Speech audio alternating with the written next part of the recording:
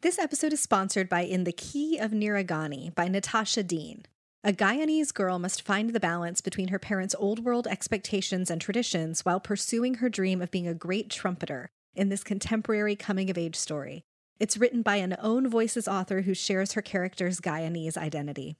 Niragani has always dreamed of becoming a musician. Her Guyanese parents, however, have big plans for her to become a scientist or a doctor. Nira's grandmother and her best friend Emily are the only people who seem to truly understand her desire to establish an identity outside of the one imposed on Nira by her parents. When auditions for jazz band are announced, Nira realizes it's now or never to convince her parents that she deserves a chance to pursue her passion.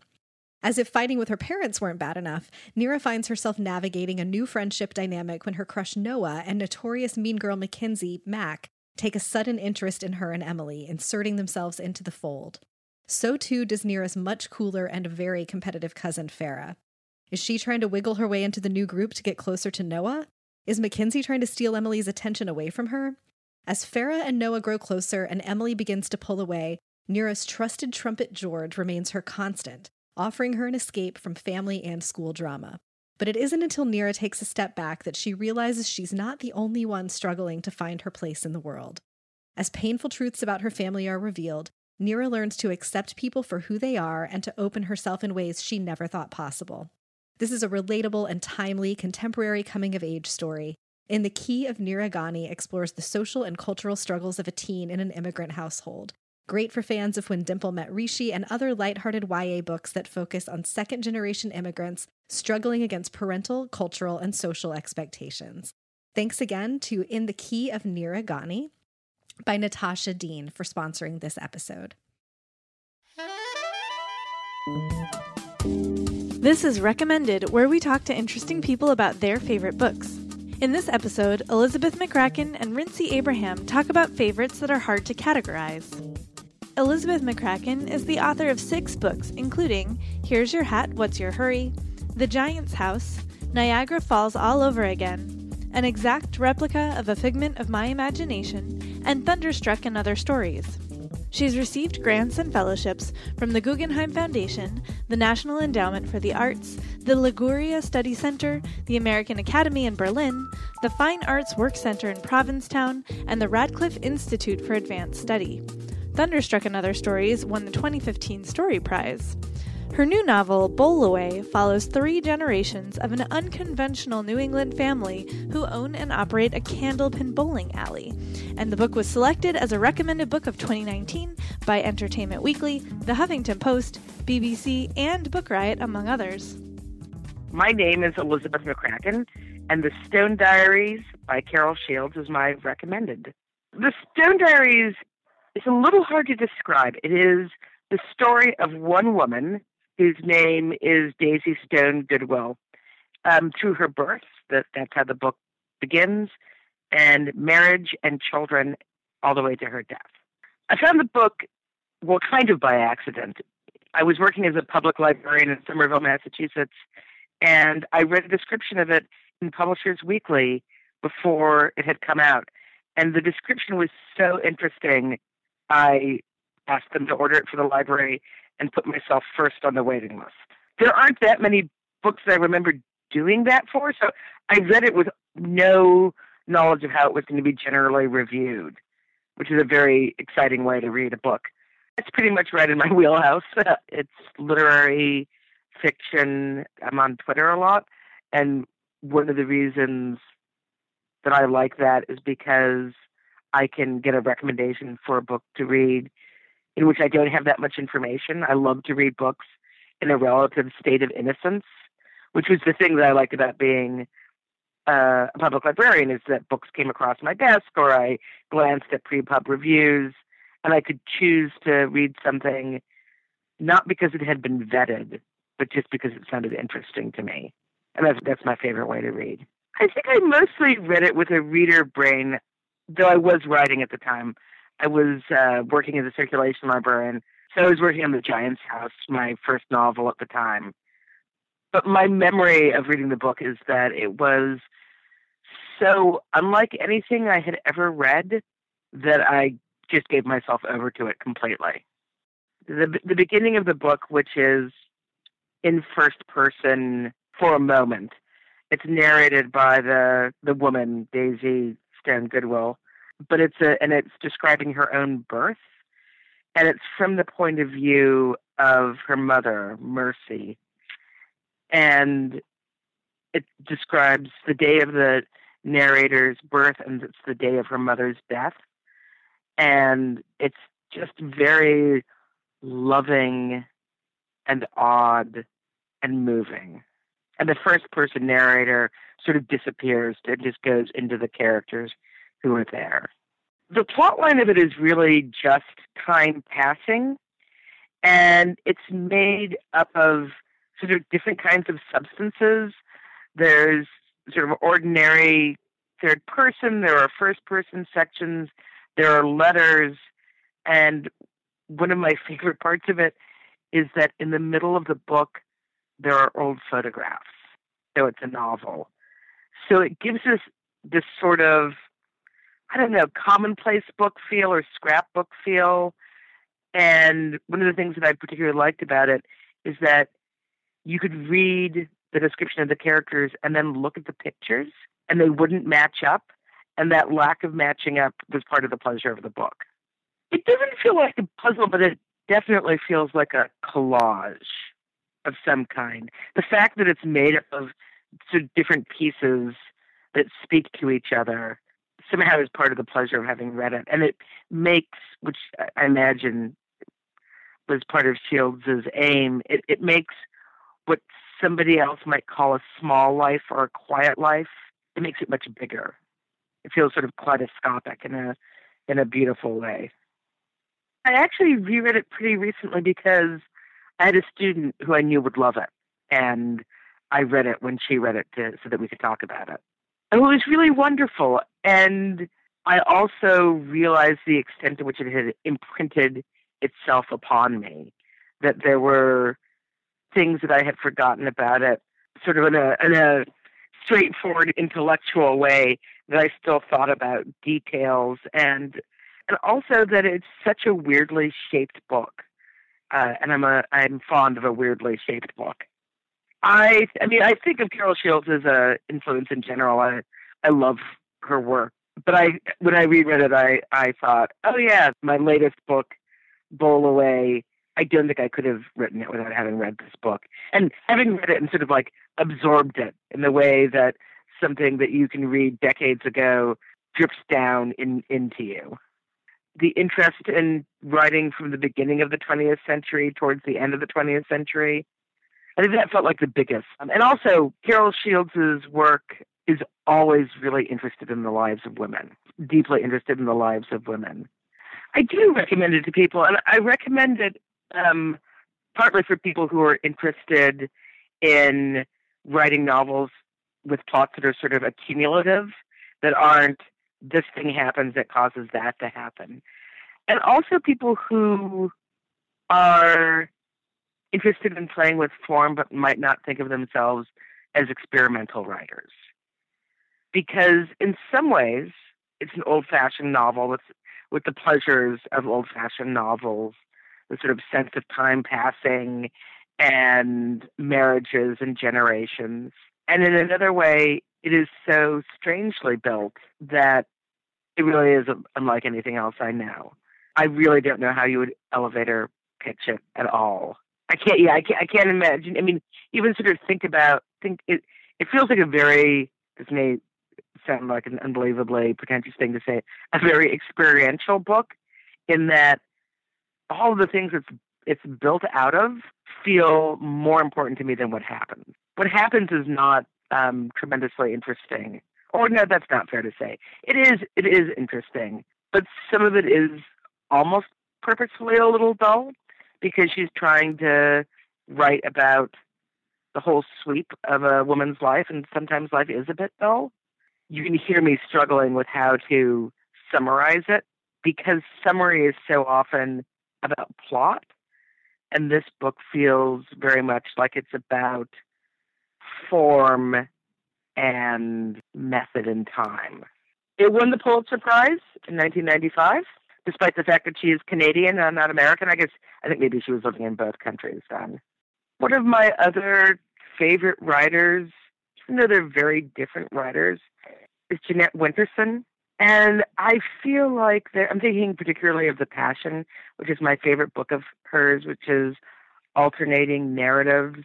But I feel like there's that intense interest in the lives of women, and they both feel like writers who write about difficult things, but with such life. There's something about the energy of both writers that seem related to me.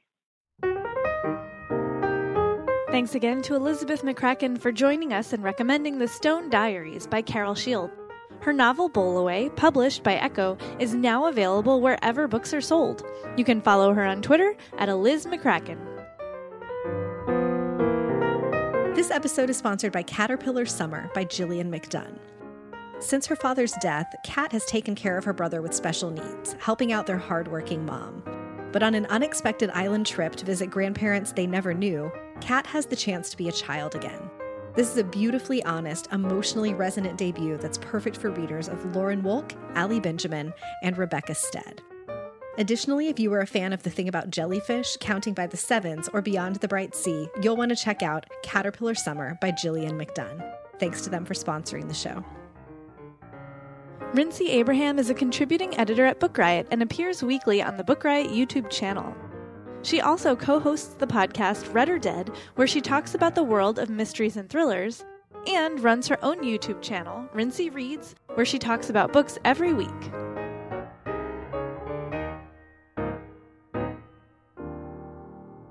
My name is Rincy Abraham, and Signal to Noise by Sylvia Moreno Garcia is my recommended. This is a fantasy book that takes place mainly in the 1980s, but it switches back and forth between 2009 and the 1980s. And you are following this teenager named Mercedes, or Meche for short. She is around 16 years old. She's really unpopular in her high school. She's obsessed with music, and she has two best friends named Sebastian and Daniela. They're all basically in like the uncool crowd. And one day Meche realizes that she has magical abilities. And the way that she sort of harnesses her magic is using music. And specifically, she listens to vinyl records. And the three of them together realize that when the three of them are listening to records together, they're able to harness sort of more power and more energy together. And they start using their magic to help them out basically like socially. So they might want to make themselves look a little better, seem a little cooler. One of the conflicts is that like Sebastian wants one of the more popular girls to think he's attractive, things like that. And you can see sort of how the magic is impacting their relationships.